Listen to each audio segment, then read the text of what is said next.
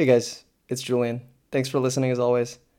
This piece is titled The Tale of Two LinkedIns, and it was published on July 13th, 2021. Hope you enjoy it. Here's the story that my LinkedIn tells. 2012. Graduate high school as valedictorian. Attend UC Berkeley. 2013. Internship at DLA Piper. 2014.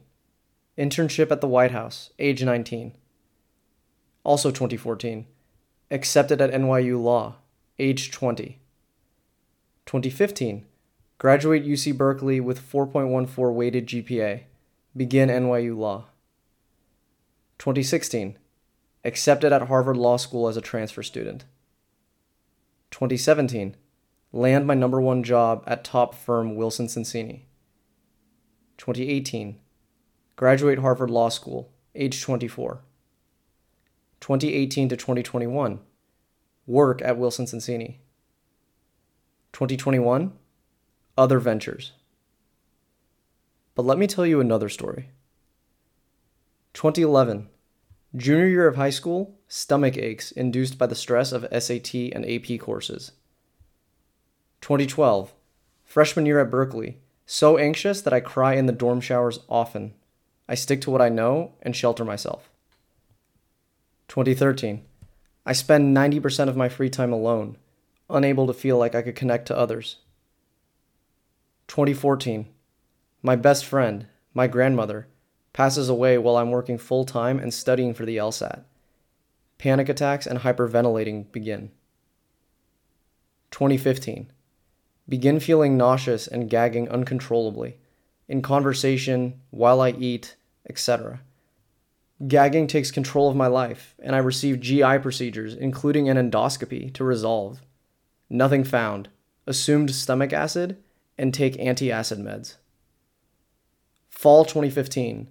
First semester at NYU Law, go 2 months before making my first real friend, as I'm so anxious about the state of my body. 2016. Choke on water because of my gagging in one of my on-campus interviews. 2016 to 2019. Manage the gagging and nausea, still take the antacid meds. 2019. As stress picks up and gagging nausea worsens, I accept that stress in my own mind may be inducing my stomach issues.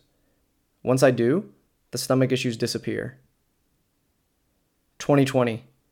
During COVID, my anxiety spirals. Try to control everything in my life, from my job, to my apartment, to my relationship, and finally, to my own state of mind. Fall 2020.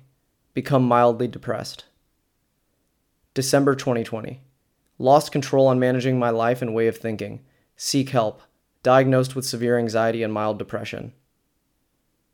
January 2021 onwards. Improve my cognitive, behavioral, and emotional state of mind. Learn the tools to manage anxiety and implement them. February 2021. Fleeting suicidal ideation enters my mind. June 2021. Feel self-love for the first time. July 2021.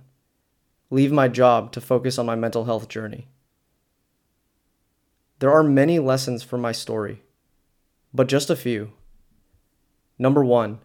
Never judge a book by its cover.